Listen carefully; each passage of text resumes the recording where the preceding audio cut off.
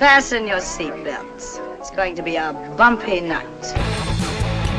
I'm gonna get that gun of mine, and I'm gonna change you from a rooster to a hen with one shot. Some people call me a freak. I hate that word. I don't believe in it. Better yet, I don't believe in labels. You know, I think you're the only girl in the world that can stand on a stage with a spotlight in her eye and still see a diamond inside a man's pocket. Because I'm up at 5 every morning working my ass off. Does someone want to just tell me to my face, you're never going to give me the scores I deserve? Welcome to Girls on Film. I'm your host, Anna Smith, and this week we'll be taking a deep dive into the new film Tenet and asking, does Tenet have a problem with women? Does writer-director Christopher Nolan have a problem with women? On Girls on Film, we believe that representation in mainstream movies is really important. Whether we like them or we love them or somewhere in between, it's crucial that we examine blockbusters for their gender politics. Tenet, of course, stars John David Washington as the protagonist who must prevent a potential World War III involving inversion, a method of reversing the flow of time. Let's have a listen to the trailer for Tenet. To do what I do, I need some idea of the threat we face. As I understand it, we're trying to prevent World War III. I'm not saying Armageddon here. No. Something worse. I gather you have an interest in a certain Russian national. Why did you bring me in? You really want to know? He can communicate with the future. Time travel. No. Inversion. Aim it and pull the trigger. You're not shooting the bullet, you're catching it. Whoa. Well, I've seen too much. Well, we'll try and keep up. Your duty transcends national interests. This is about survival. Seems bold. Bold, I'm fine with. I thought you were going to say nuts. This is where our worlds collide. How would you like to die? Old. You chose the wrong profession.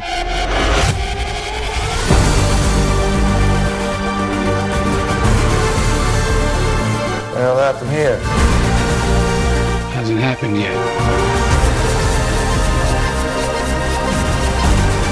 There are people in the future who need us. Who need Tenet. We need to save them here and now. This reversing the flow of time. Doesn't us being here now mean it never happened? So we heard from 3 actresses in that trailer, Clémence Poésy, Dimple Kapadia and Elizabeth Debicki, who's actually the lead female despite not getting to talk in the trailer, you just heard her scream. With me to discuss these women are Wendy Ide, film critic for The Observer and Screen International, and Kate Muir, the writer and film critic who's also a campaigner for our friends at Bird's Eye View. Welcome to you both. Hi, very pleased to be here on a big occasion where cinemas are reopening. So exactly, thank you. Exciting stuff. And Wendy, welcome to Girls on Film. It's great to have you on. Oh, thanks for having me. Well, we are here, as Kate said, to talk about a very big film, and we're going to include sort of minor to moderate spoilers in this. So if you're planning to watch Tenet, maybe watch it first and come back to this conversation. We won't do any huge spoilers. But before we get into the women question, which is, of course, what we're here to talk about, I wanted to ask you both briefly how you felt about the film. Kate, how would you describe your reaction? I was just really excited for that big cinema experience in the IMAX, and it was so kinetic. There was so much action, and some of it so mad and so incomprehensible that really I just enjoyed being there. And then afterwards I began to question the film, but in the moment I felt a kind of great rush of sort of exhilaration. Wendy, what about you? Well, in as much as you can enjoy a film that you're really confused by, yeah, I really did enjoy it. And, I like Kate, I loved the scale of it. It felt like pure cinema. And we've been kind of muddling along, watching stuff at home, on our computers, on our TVs. But this demands to be seen on the biggest screen possible. And for that, I loved it.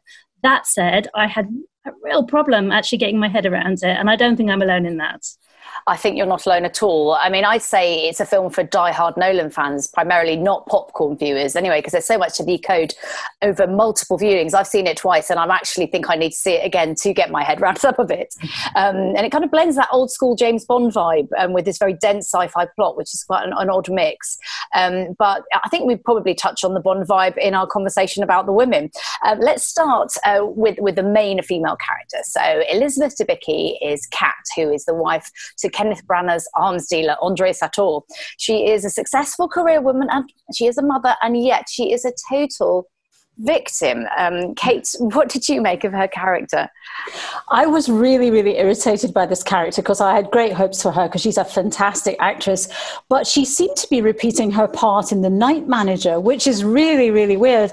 And it was that very sort of dictatorial, horrible man owning a woman. And, you know, just as Hugh Laurie did in The Night Manager. And there was sort of, you know, even a torture scene there. And here again, we were having a similar thing, that she did not seem to be in any way in control of her own destiny, without giving any spoilers. And I was really disappointed by that. And I thought she's actually such a fantastic presence. She's such a sort of amazing clothes horse. She's so powerful. And I thought she was wasted. I thought someone should have thought about that part a bit more. I couldn't agree more. Wendy, did you believe in her as a character? I mean, this is difficult to discuss without giving away a little bit, but I didn't buy her central issue. The reason that her husband had so much control over her, it goes against what we know of her as a career woman. So there's this whole sort of device which... you can say a little bit about that in terms of spoilers. Okay, well, so there's, you know, the device is that she sort of inadvertently or on purpose sold a fake piece of art to her husband, which, I mean, in the beginning is a kind of conflict of her professional ethics, I would have thought anyway. But did she know it was a fake? We're not entirely sure about that. She claims not. Anyway, he is holding this over her and sort of basically threatening to reveal this fact as a way of keeping control over her and keeping her part of the family. Obviously, her son also is a fact. Now, I just didn't buy that. It seemed a little bit too contrived and just didn't really sort of gel with what she is as a person. And this, I think, is a fundamental problem. This whole trophy wife thing as well. I mean, immediately you feel, you know, she's somewhat questionable. He's so horrible. What would she have ever loved about him? So, you know, did she marry him for the money initially? You know, can we really like a character like that? Can we believe her? And also what's weird, I think, is that Kenneth Branagh is 60 and she is 30. And yet again, it's that usual thing. What if it was the other way around and the woman was 60 and the man was 40? And what would that look like? And why is there a marriage like that? And it was just unconvincing to me, from the points you're saying about her being a career woman and intelligent, that she would marry this kind of guy. It just, and then have a baby with him, seemed most unlikely. Although my only other question here was that they had to keep the son, in the private school in Hampstead, which I thought was actually really funny. We dedicate our lives to rescuing this kid who's going to, you know, £6,000 a term private school somewhere in his little cap, you know. Yeah, it was quite funny. I mean, it's interesting, the emphasis on her motherhood, and without major spoilers, a lot of the film's plot actually revolves around her devotion as a mother, which is obviously, you're both mothers, you will understand that. But would either of you like to comment on that, the fact that the plot puts so much emphasis on that above anything else? It's interesting because that almost is, you know, rather than give her a character, you give her a child. And I feel that there's a lot of that resting, a lot of what we know about her rests on the fact that she, you know, is a dedicated mother. She will do anything to stay with her child. I find the whole thing very lazy. It's, I think, symptomatic of a greater malaise, I think, certainly in terms of Nolan's depiction of women, in that, you know, he tends to polarize them. He's not very good at having kind of light and shade. It's either one or the other. I mean, she's actually perhaps slightly better than some of his past attempts at having kind of textured female characters, which I'm sure we'll get into a bit later. But it does feel like a fairly lazy device to just have, the child as her motivating force. I was thinking about this, and I'm thinking that the Nolan female characters in this are all attempts to solve his problem with female characters. So Dimple Kapadia, who plays Priya, who is this kind of person you expect not to be important, but turns out to be kind of an incredible controlling figure in the whole film. And it's assumed that she's a wife, but in fact, she's much more powerful. And that was him going, oh, yes, I should do that. That'd be really exciting to make a woman powerful instead of what you'd expect to be a wife. And then there's also the woman who's a scientist, Clémence Poésy. Yes, there's a woman in a white coat, and she knows some secrets about how it's going to be World War III. And then you look at Elizabeth Debicki, and it's kind of this night manager thing. Again, I keep coming back to that because it just seems to me to be a direct sort of copy from that. And John le Carré wrote a terrible part in Night Manager for the woman, and somehow I think that sort of leaked on into this.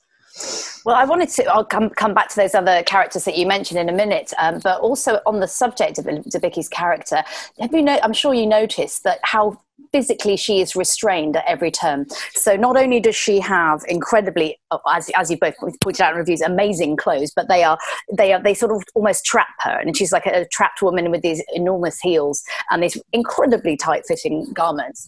And then she is physically restrained by the men on many, many occasions, in fact, by our hero included.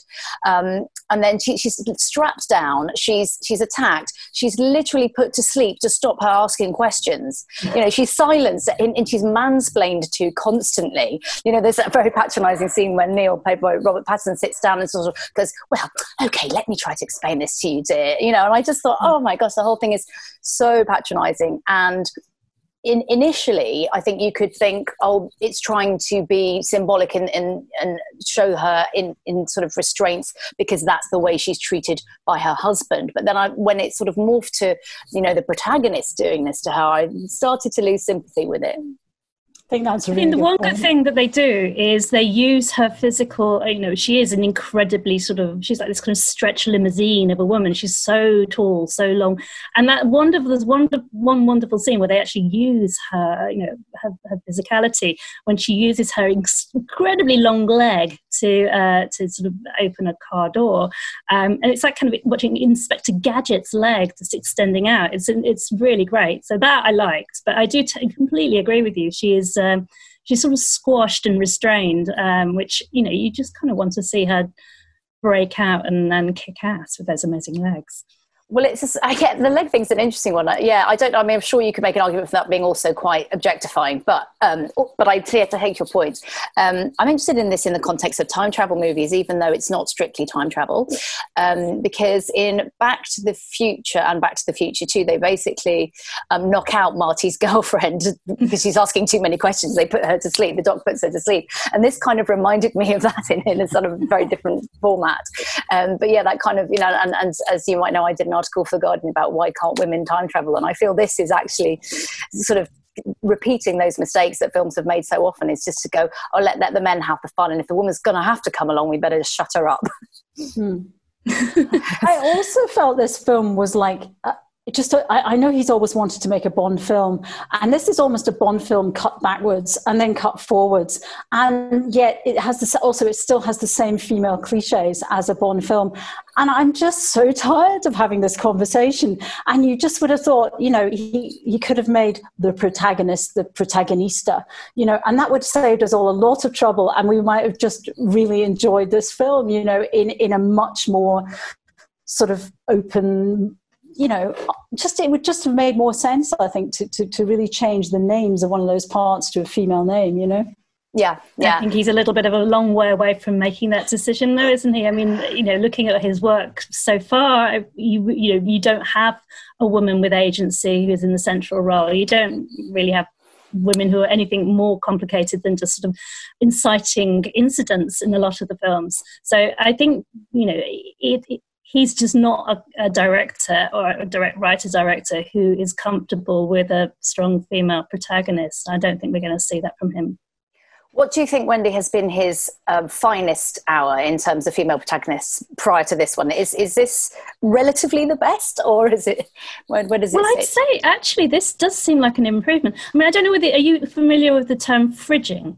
Do you know what this is? No.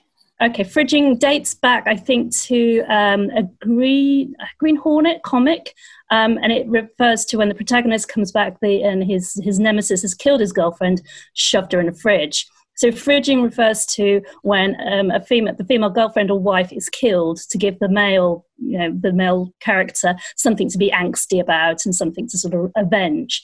So Nolan has done this time and again. So, from Following, there's a dead character in that.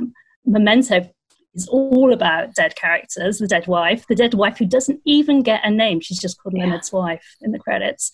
The Prestige, there's 2 dead wives in that.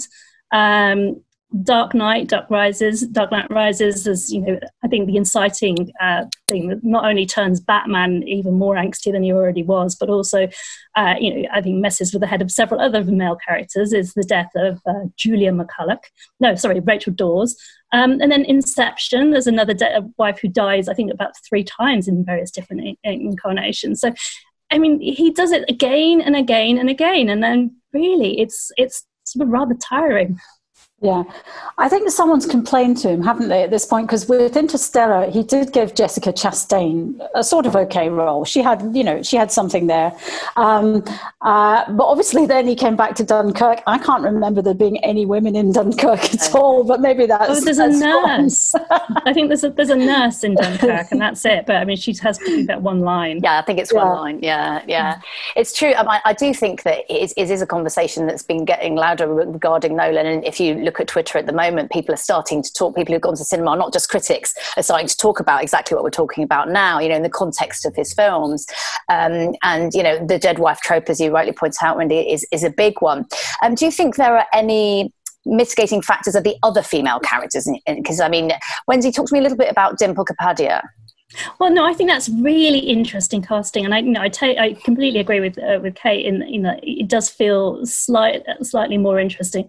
But the casting, if you know about Dimple Kapadia, she was virtually a child star. She had her first role at the age of 16, which was Bobby, which was a smash hit. And then she met and married someone at the age of 16 and retired at the age of 16 to become a wife and mother. Then she left the husband and started her career again and became, the star that we now see. But I like the fact that they cast Dimple Kapadia in that role, because in a way there is a little bit of a reference, I think, to the fact that, it's turning the tables. Her husband in this film is this kind of little background character who doesn't really he has no agency whatsoever. He just kind of floats around as a kind of a front for her, and she's doing all the kind of machinations in the background. I think, it's interesting casting. I really enjoyed her as a screen presence, because, to be honest, she's an older woman, and that's great to see, woman of colour, older woman, and also a woman with a kind of an interesting kind of back history in a role like that. So I'm very happy with that piece of casting. The character, well, he doesn't tend to give people much light and shade, as I've already mentioned. So yeah, I think she's pretty much a bad character, isn't she? So his women are either one thing or the other, and she's definitely the other. Yeah. Nobody gets much of a backstory, but then to be fair, John David Washington as the protagonist doesn't get much of a backstory. So I guess, as you say, it's just his way in a way. Kate, you mentioned Clemence Posey, who I normally really like as an actress, but I found her performance in this really very odd and bland. What did you think?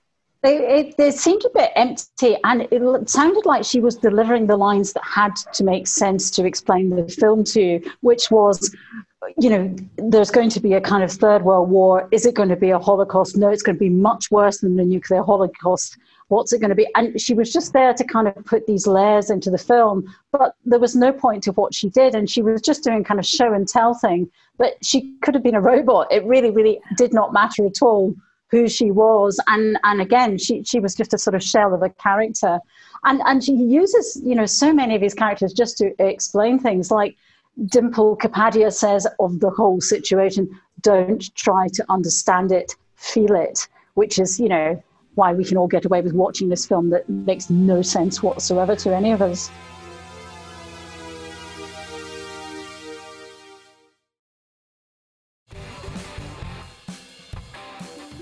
What do you think about the Nolan fans who are defending him on Twitter? Because obviously you've got a lot of hardcore fans who get very upset when anyone criticises him. I mean, Kate, what would you say to them with regards to this debate?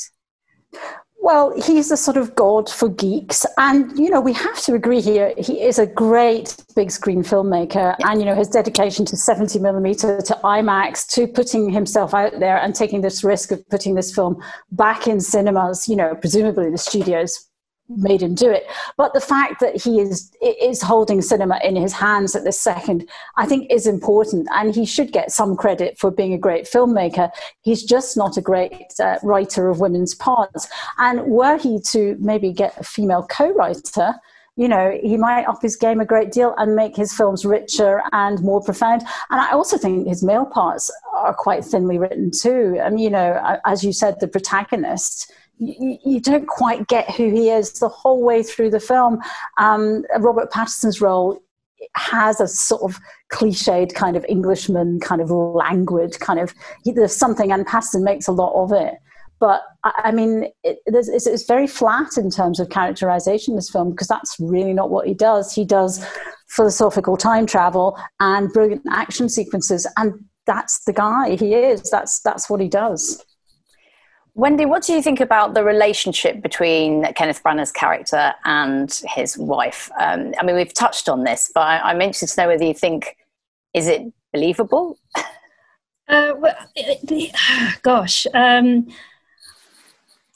That's a very interesting question. I mean, is it believable? No, it's not really as we see it, because he's such a terrible, terrible person. Even his accent is terrible. But, you know, he's just this murderous, like, evil person.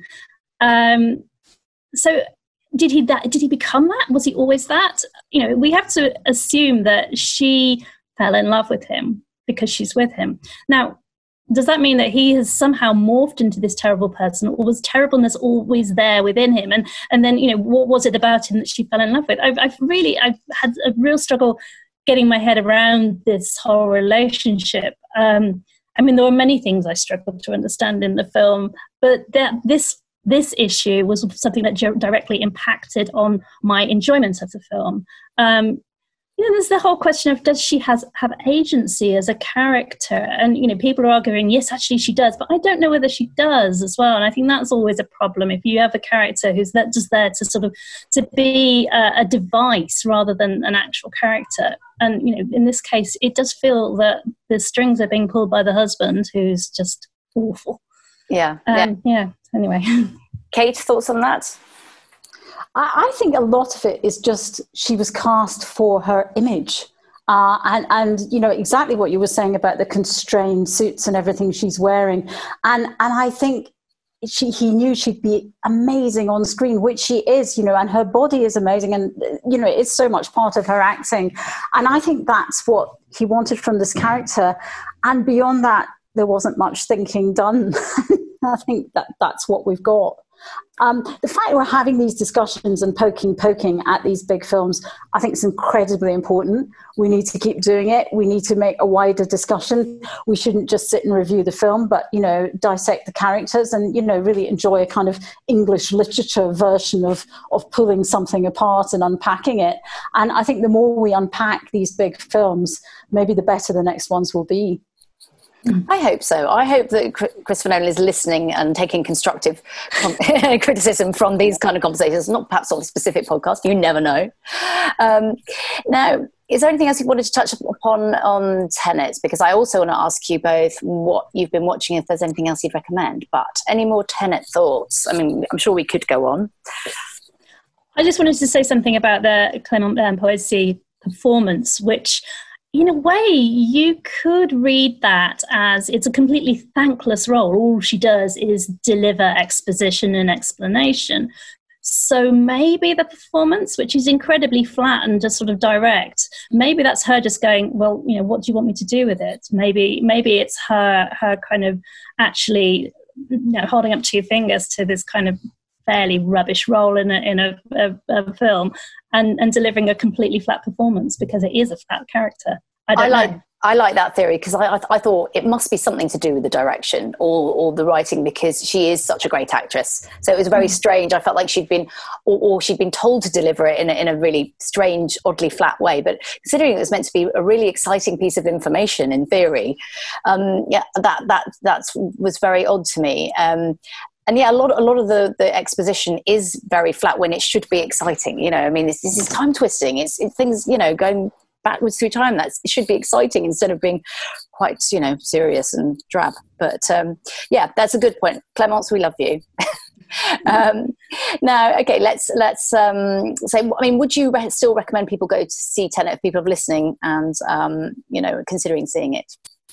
Yes, absolutely, because it's a spectacle. It's not perfect, as we've established. There are many problems on this level, but on many other levels it works brilliantly. And just for the fact that it's so huge and so ambitious and so brain melting. Yes, I think people should go and see it.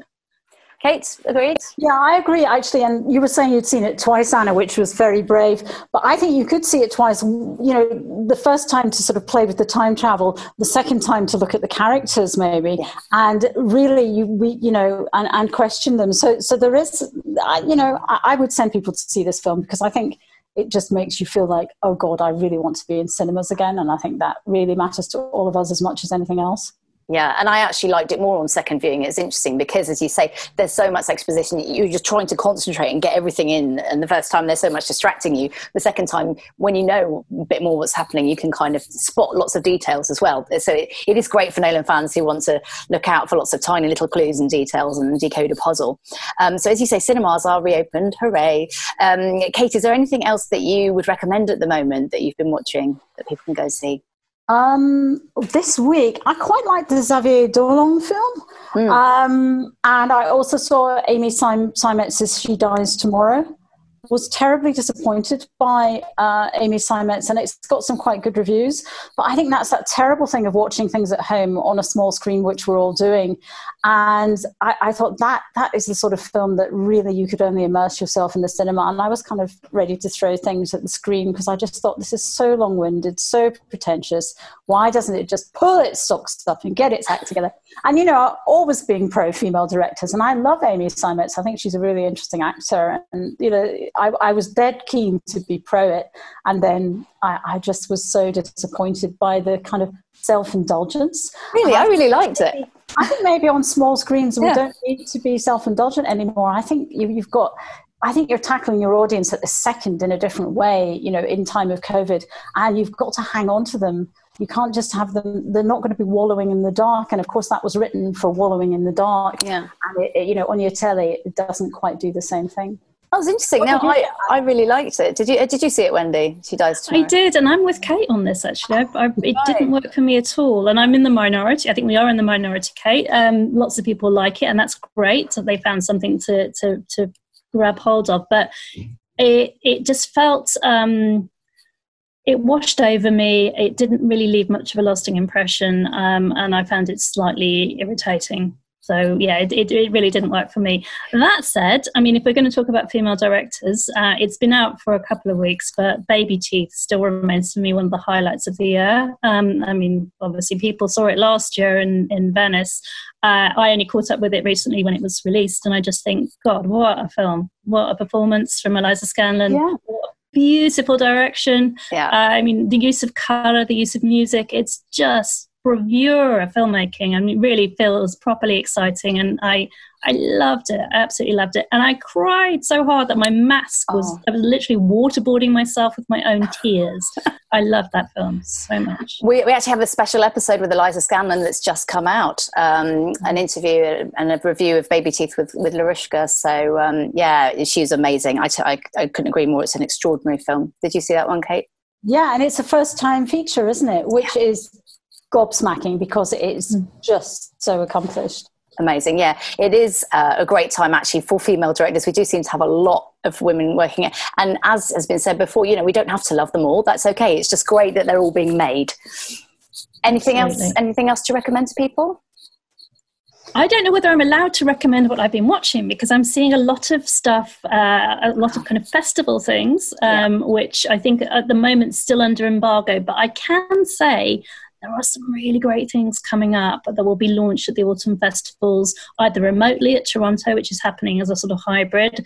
Venice is an actual physical festival, but there's definitely some very exciting stuff coming up. So watch this space. Excellent. Yes, and of course the BFI London Film Festival line-up's going to be announced soon, but they've already announced Ammonite, which I'm really looking forward to, Francis Lee's film with Saoirse Ronan and Kate Winslet. So yeah, that's high on my list to view as soon as I can. Well, listen, thank you both so much for coming on and chatting about Tenet. It's been really interesting to dissect this with you both. And will you both come back on Girls on Film again soon, please? Thank you. Thanks for joining us on Girls on Film, and thanks to our executive producer, Heather Archbold, our assistant producer, Heather Dempsey, our principal partner, Peter Brewer, and this episode's audio producer, Tom Wally. Girls on Film has a Patreon page where you can give a small amount each month to support us. Just the price of a coffee would be super appreciated. Go to patreon.com/Girls on Film podcast. Please subscribe and review us if you've enjoyed this episode, and don't forget to check out our special film shows on the BFI's YouTube channel. You've been listening to me, Anna Smith, and I was joined by Wendy Ide and Kate Muir. See you soon, and stay safe, everyone. Some men just want to watch the world burn.